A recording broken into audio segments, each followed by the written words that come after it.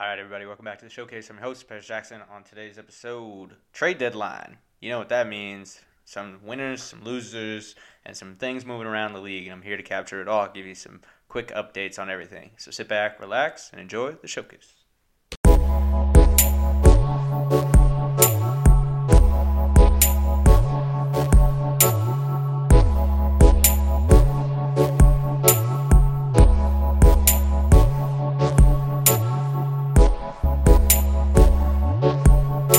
All right, and at the very top of the show, we had to give a quick rest in peace to Elgin Baylor. I mean, one of those players that personally I never got to see play, obviously, because he played throughout the 60s, joining the league in 1958 and playing all the way through 71, but whose impact was felt around the league through his passing and kind of changed the game from what I hear. You know, you hear different people talk about how he played and his impact on the game and what he brought to it just by being a great all-around athlete and scorer and basically adding the jump shot to the game.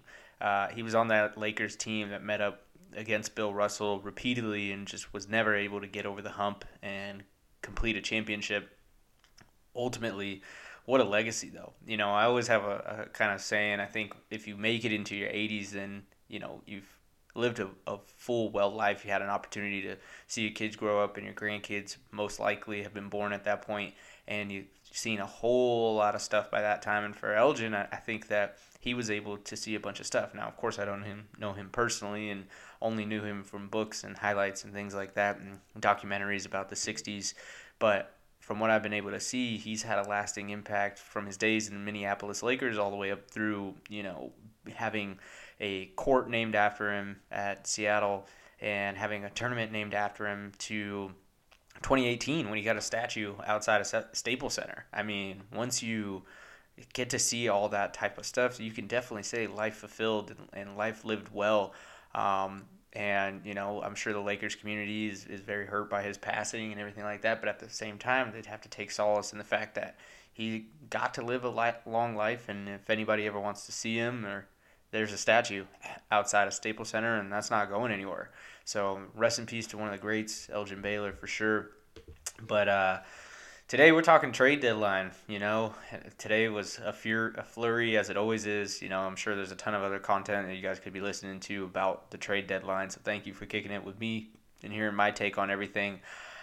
Looking around the league, I think there's definitely some opinions about what went on today, and you know, some of it I agree with and some of it I don't. I think there were some teams that made some moves that made a lot of sense, and I definitely want to dig into that, and some teams that I just don't know what they were thinking through the moves that they made. So, you know, the main, I think, obviously categorization of these two different types of moves that these teams could be making is basically you had your buyers and you had your sellers, right? Like your buyers are people that are in a position to get one or two extra guys on the squad that they think is going to propel them and their team to the next level. Sure, maybe they give up some people or give up some cap space in doing so, but by, you know, trading and adding these people to their roster, well, they definitely take a step forward. And then you have the sellers. You have the teams where, hey, they're 5, 6, 7 games outside of even that 10th spot,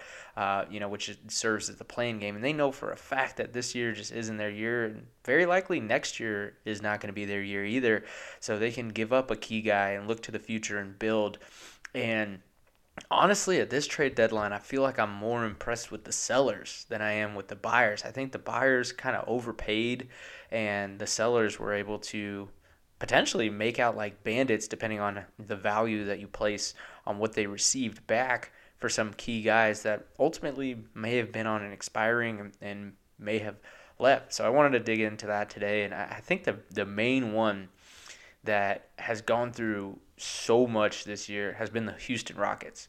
Now, I know a few of you just did a major eye roll at the Houston Rockets because the sentiment around NBA Twitter and different, you know, media outlets that have talked about it have talked how the Rockets went from a championship contending team to basically having the worst record in the league, second worst after the Timberwolves, which is actually impressive that you can go 1-21 and still not have the worst record in the league. But, you know, I'm I think I have a different opinion than most on the moves that the Rockets have been making. And in so, I went ahead and went back and kind of tracked everything that's been going on, at least this year for the Rockets. And it really obviously all starts with Daryl Morey and Mike D'Antoni leaving the team, right?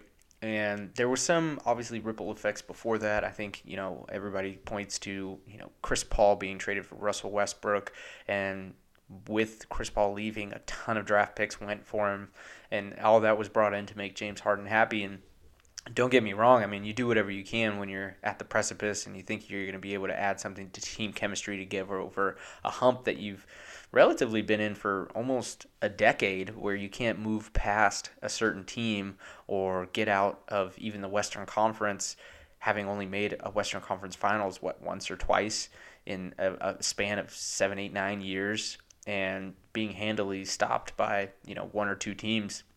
The Rockets were in a position where they did everything they can to appease their main superstar, including bringing in what I still think is a terrible contract, and in that bringing in Russell Westbrook. But the real moves were starting to be made once Daryl Morey and Mike D'Antoni definitely left, and Steven Silas and Raphael Stone stepped in place instead. And I think really they did the best that they could this year, given the hand that they were dealt, right? You had a superstar that was already upset in James Harden, and they made some moves to try to appease him, but ultimately, he pushed his way out. And once you were at that point, you kind of have to just blow up the team or see what you got if you can put the pieces together. And I think they did a great job so far this season doing so. So just to quickly run you through everything that the Rockets have done, at least this season, right, going all the way back to November, it started the year, they had flipped Robert Covington into Trevor Ariza and Isaiah Stewart, right, which was, definitely raised some eyebrows. You saw how things were going to be shaken up after that trade was made, but nevertheless, I mean, bringing in Trevor Ariza, I think, made a lot of sense for a 3-and-D type situation. Even though Robert Covington would probably be an upgrade from Trevor Ariza, you also were bringing in Isaiah Stewart, who at the center position seemed to be a good draft pick, and I think that made sense. But then, literally in a matter of days, they flipped Trevor Ariza and Isaiah Stewart into, a first-round pick, a second-round pick, and Christian Wood, right? And bringing in Christian Wood, who had been quietly making a name for himself in Detroit, finally got cashed out, kind of eye-rising for Detroit to go ahead and flip him out. I thought they definitely would have kept him, especially what they were kind of building, bringing in Mason Plumlee and Jeremy Grant, but maybe just the chemistry didn't make sense or they didn't want to pay him or whatever. But ultimately, they turned Robert Covington into a first-round pick, a second-round pick, and Christian Wood, which I would say at that point were an upgrade, right? Then they traded a second-round pick for Kenyon Martin Jr. Nothing really there, right? He's a whatever player. You're losing a second-rounder, doesn't really matter. They proceed to do some guard moving around with Austin Rivers, Sergio Illia, and a name I cannot pronounce for another name I can't pronounce, but basically what you have to know is that they free up $3.5 million in cap space by getting rid of Austin Rivers and some other guys that they just had on two-way contracts and would later waive anyway. But then here comes the blockbuster trade that a lot of people, I think, were scratching their heads at because of the amount of uncertainty that it brought. And that's with shipping out Russell Westbrook, who, as explosive as he was, just didn't elevate the team in a way that Rockets think they should have coming out of that 2020 season. And they were taking a massive gamble in bringing in John Wall, a player who hadn't played in years, coming off one of the worst injuries, basically, that he had twice in the span of recovery, and bringing in John Wall. But they were also able to get a first-rounder plus a couple of second-rounders, right? So at this point, they're looking pretty good, having turned basically Russell Westbrook, Austin Rivers, and Robert Covington into Christian Wood, John Wall, and a whole slew of picks at this point, right? I think they're at 2 of each. And from a cap standpoint, they're in a pretty good position. Yes, John Wall has a pretty terrible contract, but so did Russell Westbrook, so really nothing lost there. Robert Covington's contract was pretty favorable, but it's comparable to what Christian Wood was getting. So from a cap standpoint, you've brought in two, call them dynamic pieces, and gotten rid of what I think is slowly becoming a player past their prime who maybe only has a couple of good years left unless he really changes the way that he plays. And I know, Russell Westbrook can go out and get you a triple double any night, right? Like he's played like that, right? No problem. But the problem is he's inconsistent, can't really shoot, and unfortunately, the way he gets his knees scoped, I don't think he has very much time left in the league at that explosive level where he can go and just grab you a triple double whenever. There's some people that are going to kill me over this, but I don't care. This is really what I think. So then you have that move happen, and you all of this is still to appease James Harden, right? But ultimately, I think it did nothing to keep him, because in a matter of weeks, you had him push his way out. I mean, December 2nd, they make the Russell Westbrook trade, and 6 weeks later, right? And you get a little bit of a break for Christmas, right?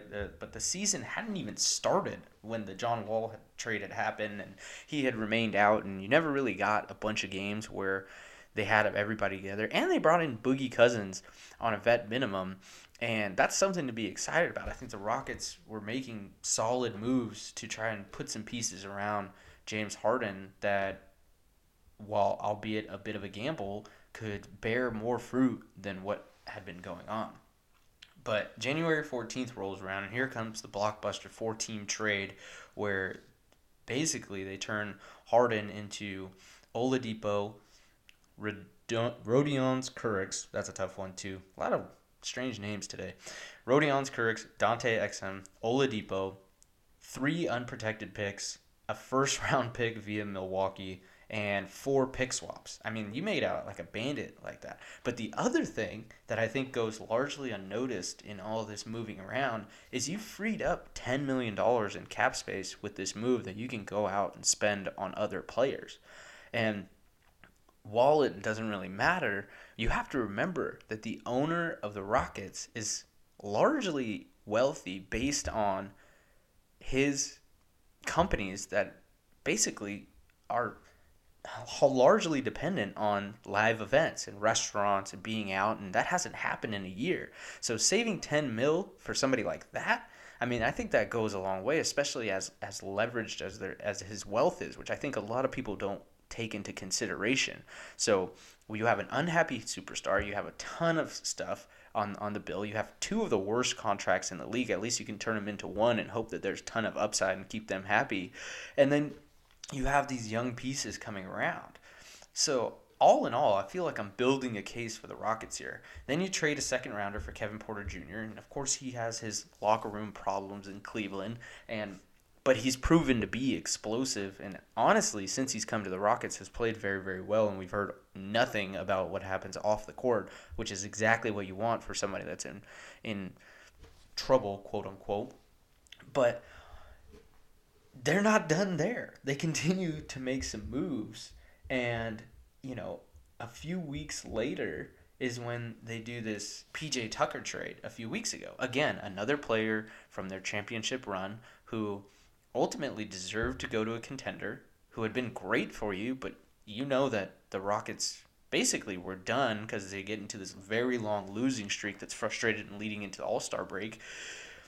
But they flip Rodion Kurix, who they had just got, and PJ Tucker, a second rounder and a first rounder, into DJ Augustine, DJ Wilson, a second round pick swap, and a first round pick, right? And you would think, okay, well, they turned PJ Tucker basically into a couple of picks and 2 DJs.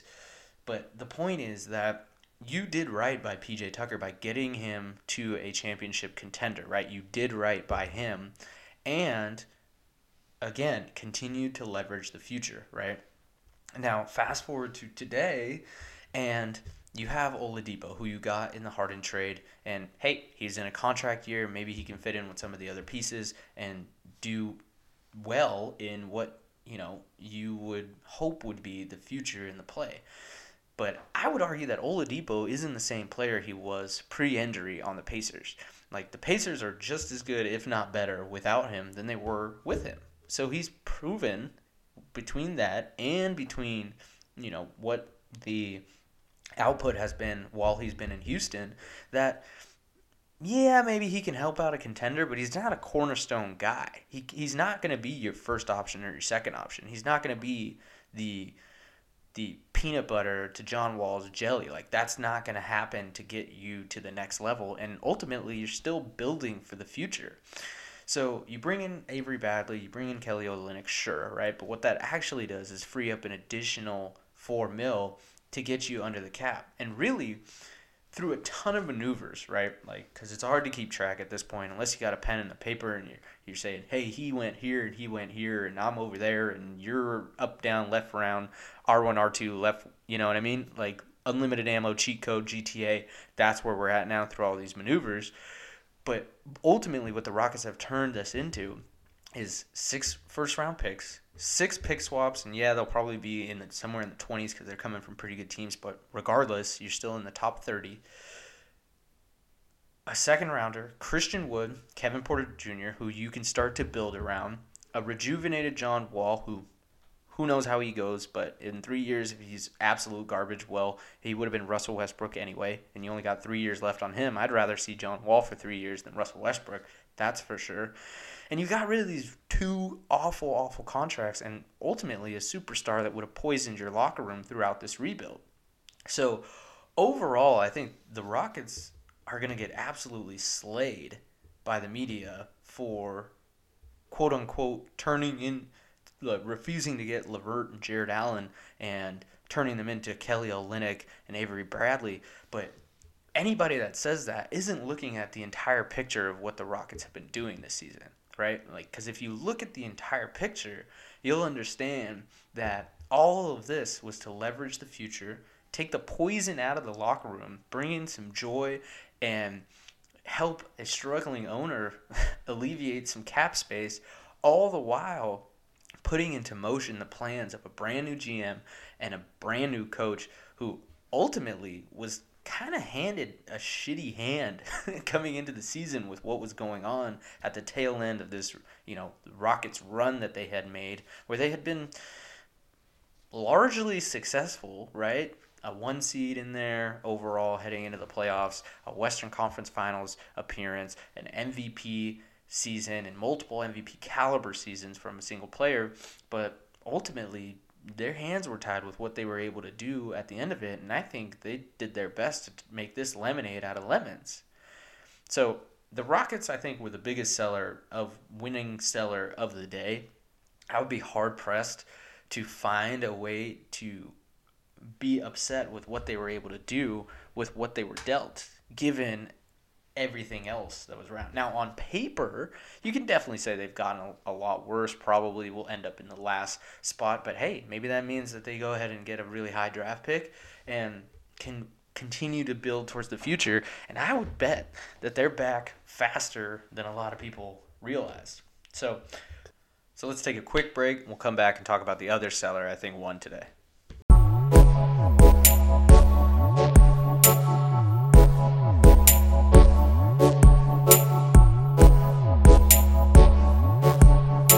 All right, so the other big winner that I think obviously was the biggest seller of the day had to go to the Orlando Magic, right? Without a doubt, they were the ones that also kind of just fleeced their team. But very much like the Rockets, the Magic have been a team that since pulling these pieces together in 2014 have really struggled to even get out of the first round of the playoffs. I mean, the last 2 years, they've made the playoffs and won a total of 2 games before basically getting gentlemen swept out, and have really proven that this team that they've constructed has not been able to make big splashes in the league. And a little bit has been injury, right? Like Markelle Fultz down, Jonathan Isaac's really promising down, Mo Bamba down, Cole Anthony down. Like, a lot of their players have just been really, really injury prone. And that's obviously limited how far they've been able to go during the season, which affects seeding. And then, if they have to play the team that's consistently being the best in the East, then it's going to be a struggle every single year. But that being said, they've finally made the decision to just focus on their young core and build around it. While it's injury prone, I think it's the right move for the Magic. I mean, they shed Fournier, they shed Aaron Gordon, and shed Vucevic, along with 18 mil in salary cap space, and in a season that would definitely be a loss. I mean, currently they're sitting 5 games out of that last 10th seed spot, right? So damn near the bottom, right? I think there's a couple of teams with a worse record, but they don't have a favorable schedule, and it's made even worse by the fact that they have so many injuries. So they might as well start the tank a little bit early. Granted, the tank, doesn't work as well as it used to because they fixed the draft lottery odds a little bit, but nevertheless, they've had to start the tank in order to go ahead and move forward and past this. So I think they were a huge winner. I think they got a great haul back in shedding who they've shed, and I think they came out winners. I mean, on the way back in, they got, RJ Hampton, who I think has a lot of upside. I was surprised that Denver gave him away as quickly as they did, but I think RJ Hampton has definite upside. Wendell Carter Jr. has played very well, a little bit on the injury prone well. I think picking up Otto Porter Jr.'s contract was a little bit much. I think he's been overpaid. I think somebody in my group chat said that he's been paid more than the top, or more than everyone except the top 10 active NFL superstars right now. But with that being said, whatever, that's not his fault if people want to pay him, But they had to get rid of Vucevic, who was making 26 mil. He's making 28. And they got rid of Al-Farouq Aminu, who's, to my knowledge, hasn't been having a great season either. And really the one I'm most excited about is RJ Hampton coming to the team, even though now they're a bit guard heavy at the point guard position, but they can take their pick. And, if Cole Anthony doesn't work out for them or they choose to move on from Markelle Fultz, RJ Hampton could easily slide in and has time to develop into a really good star. So at the guard position, I think they're set. You add Mo Bamba and Jonathan Isaac, protecting the rim, and you have a team that has a lot of upside, ultimately will struggle, but that's also why they traded for all these first-round picks. I mean, they got basically 3 out of today's deals, plus a couple of guards, shed a shit ton of salary cap, and, have brought in a vet and Jeff Teague who can kind of train up these young guys. So I think the Magic actually did really well today to go ahead and set themselves up in the future. So of the sellers, I think, between the Rockets and the Magic, they did really well at this trade deadline, given the cards that they were dealt and given the situation of the league, where, the buyers that were buying didn't want to pay too much, but ultimately did, and they were able to leverage a lot of their key guys into some great moves.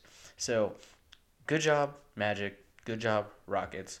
But now let's switch over and talk about the buyers for a bit. I think the biggest buyer of the day was Denver. I mean, they brought in JaVale McGee. They brought in Aaron Gordon. That, obviously, they've added a lot of size to their team. But what I think they ended up losing was the guard position. I mean, don't get me wrong. Gary Harris isn't the best freaking guard since sliced bread, but I'm not really sure that bringing in Aaron Gordon gives them the correct win now feel that I think they were looking for, and they've leveraged RJ Hampton, who I just talked about, plus losing Gary Harris, who was good to get you 12 to 18 points on any given night and add something on the defensive end. But they'll need Will Barton to step up and stay healthy. But I feel these moves, like bringing in JaVale, bringing in Aaron Gordon, right? Like getting bigger, basically, and adding some depth at the 4-5 position is to combat what they went through in the playoffs versus the Lakers last year.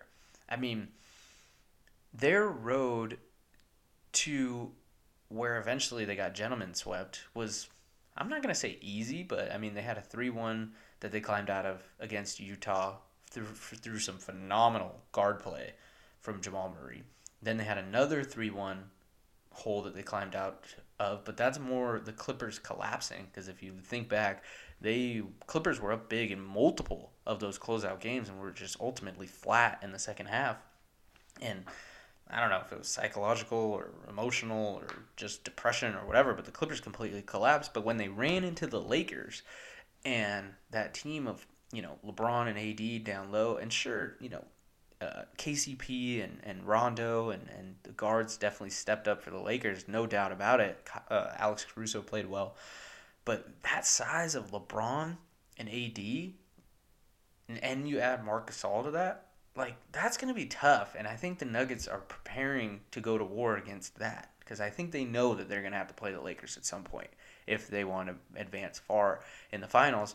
And adding this size is to basically to combat what they ran into when they got out of the bubble playoffs. But I think what they're banking on, unfortunately, is Will Barton, Monte Morris playing very well, not exceptional, but very well, and Jamal Murray to be who he was in the bubble playoffs. Now, Jamal Murray is having a career high this season, scoring 21 points a game, and that's all good and well.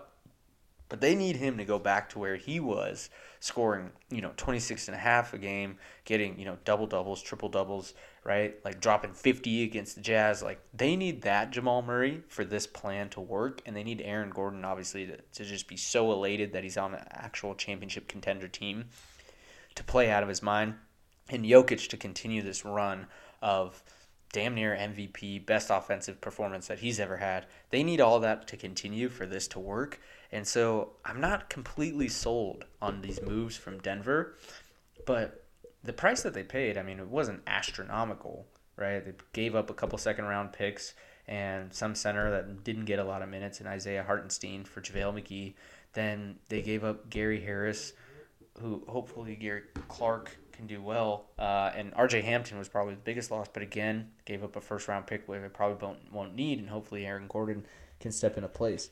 So I'm not completely convinced that this won't work, but I think it's going to take a lot, and, we'll see what happens with that.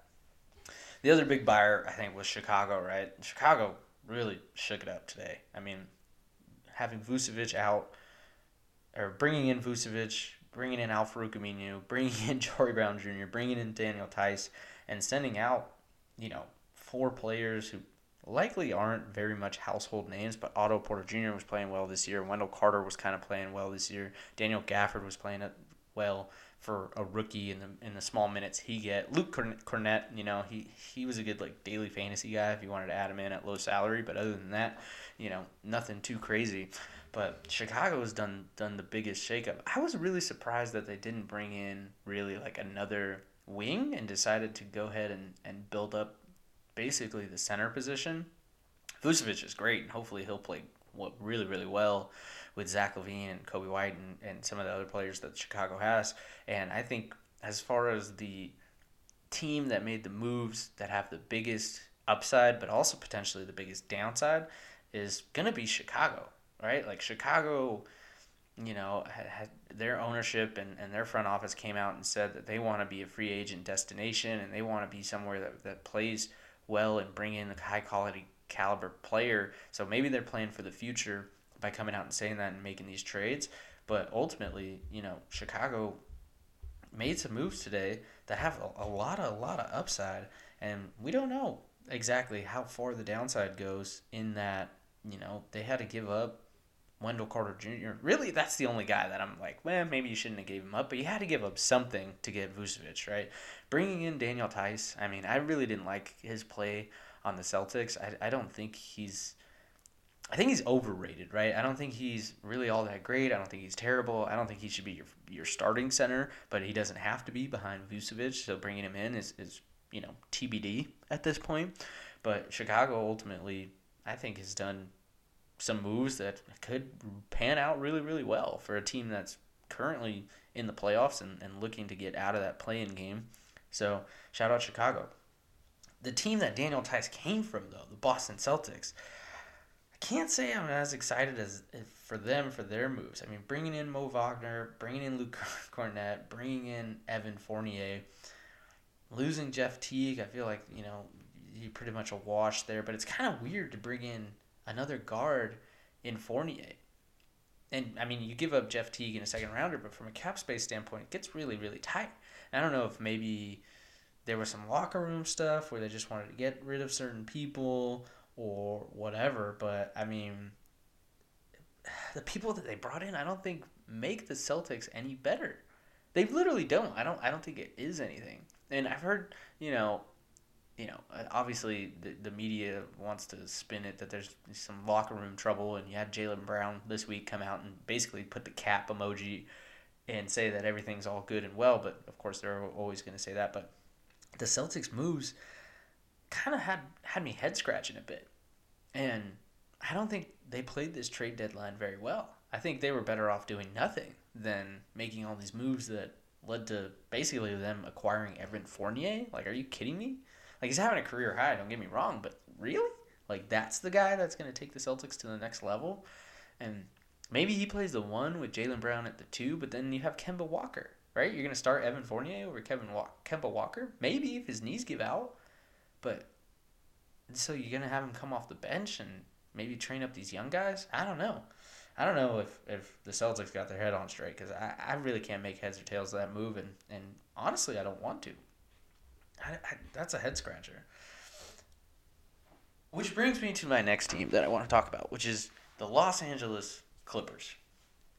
And, man, Lou Will for Rajon Rondo, I was just like, what the hell is going on? Why would you make that move? You're literally giving away the archetypal six-man who has the most points off the bench in league history for a guy that's well past his prime, and also for the last 10 seasons, his team has been better with him off the court than with him on it.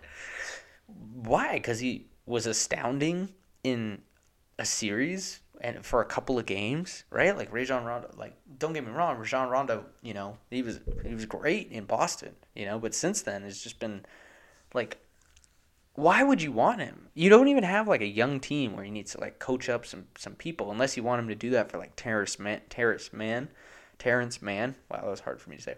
But even still, man, I think giving up Lou Will for Rajon Rondo, and then what drove me crazy was today on the jump, Robert Horry had the audacity as soon as this trade went through to say that Rajon Rondo coming to the Clippers, nobody mentioned that Lou Will was being gone, right? But Rajon Rondo, he left that part out, even though it was announced in the trade. He left this part out, that Rajon Rondo coming to the LA Clippers elevated them to the favorite to win the NBA title. Like, that is mind-blowing. That is mind-blowing to me, that you can bring in Rajon Rondo, lose Lou Will, and be catapulted into the number one spot, especially with how stacked the West is. Like, that is absolutely crazy talk to me. That's crazy that Robert Horry could say that. I think the Clippers got worse. I think that I would be looking over my shoulder if I was, anywhere close to Kawhi or Paul George, and them leaving could affect me in any way. Paul George, of course, is in a longer contract than Kawhi, but Kawhi could very much leave this summer if he wanted to. And that's the scary thing for the Clippers. That's freaking wild to me. I think them and the Celtics are probably the biggest losers of the day. And I'm just mind blown at that. I don't want to get off on too much of a tangent, but that shit blew my mind when the Clippers did that today. I was like, Steve Ballmer, baby, what are you doing, man? That is not it. Other quick ones from the day. Toronto was honeydicking everyone with putting Kyle Lowry out there. That was the talk all day. Is it going to happen? Is it not going to happen? Is it going to happen? Is it not going to happen? They ended up picking up Gary Trent Jr. and Rodney Hood, who I liked their play from when they were on Portland, but they gave up Norman Powell. So I think they might be moving towards a rebuild soon. But I thought it was just funny. They were honeydicking people all day about, are we going to trade Kyle Lowry or not? Take all these offers. And ultimately Masai said, nope, None of them are good enough, and I don't want to do that to Kyle. So, Norman Powell, thank you very much, but we'll take Gary Trent. We'll take the cap space. We'll move on to next year, and Kyle can either go and peace out in free agency, and we'll ride with our guys. The biggest winner probably of the day had to be the Miami Heat, right? I think they got rid of a bunch of players they didn't need in Kelly Olynyk and Avery Bradley and flipped them into Oladipo. Aldridge being bought out in San Antonio and ultimately going to come over to the team for a vet minimum makes them a lot better. Putting Aldridge behind Bam Adebayo, adding Oladipo to the wings that they already got. He doesn't need to be the number one guy there because you have Jimmy Butler, Goran Dragic, Tyler Hero that you're still building around. Like, Miami team quietly won the day, for sure, from a buyer perspective. I think the Rockets and the Magic definitely won the day because they're obviously the biggest sellers and their haul was really good. But the Heat were quietly the winners of the day, and I'd like to see how Norman Powell plays into Portland and where their trajectory goes, but I would put them as 1A and 1B for sure as the two teams that won the day very, very quietly in making these small moves that end up, I think, paying off big. Other than that, I think that pretty much wraps it up on the trade talk. We saw the Warriors get rid of a couple players. I think that was really just a cap space play. Dallas picked up J.J. Redick and Nicolo Melli, so they got some shooters, got rid of James Johnson, who I think you could trade James Johnson for Nicolo Melli and get the same production. Adding J.J. Redick and his vet experience was really, really good too, but interesting move for the Pelicans to get rid of those two, who I thought were two of their better three-point shooters. And that's pretty much it. I think nothing else happened today that was really groundbreaking, and that's where we're at. Biggest winner of the day, definitely the Heat. Second winner, Portland. On the buying side, on the selling side, we had the Magic and the Rockets coming up big, in my opinion, and especially given all the context of surrounding the moves that happened today. And I think it was a great day. I love NBA trade deadline day. I think that, all sports, I wish the trade deadline was this, I think, impressive. I think the NFL trade deadline is kind of passe, meh. There's too many players on the field anyway for a couple of guys to really impact. Same with baseball. I just don't understand it. I don't follow it, but I think a single guy can impact baseball a lot better. If you get a really good hitter or a really good pitcher, not so much an outfield guy, but and then all the single sports, there's no real trades. And then hockey, I just don't understand. But NBA trade deadline is fun like this every single year. Every year, it's just oh man, well, how's that going to impact that team in the future, and what's going to happen, and yada yada yada. And it's all fast and furious. It's in a couple of hours, especially on the West Coast. I mean, everything's done by lunch, and then you can kind of go through it throughout the day, and then use your back half of the day to talk about it and think about it and all that stuff. And it's a lot of fun. I thoroughly enjoyed trade deadline. And, appreciate you guys rocking with me through all my rants and stuff today, and hope you guys had some good takeaways. And ultimately, if you disagree with me or agree with me or whatever, don't forget to follow me on Twitter at PJ Showcase or on Instagram at PJ Showcase, or drop me a review. I'm trying to get to 100 reviews total on Apple iTunes, so if you haven't done one yet, I'd appreciate it if you take 2-3 minutes to find this podcast episode on iTunes or Apple Podcasts and just leave me a 5-star review, or hell, leave me a 3-star review and tell me that you hate my voice. I don't care. I just want to get 100 reviews to see, what the people think. So definitely would appreciate that if you could take a couple minutes to do so. Be back next week. I skipped a week, and that's on me, but just not much to talk about. But as we head into this last leg of the season, definitely going to be in front of you. But as always, thanks for listening. Hope the day is beautiful, whether you're driving or chilling at home or cruising through the zone. I'm PJ. This was the Showcase, and everybody enjoy your day.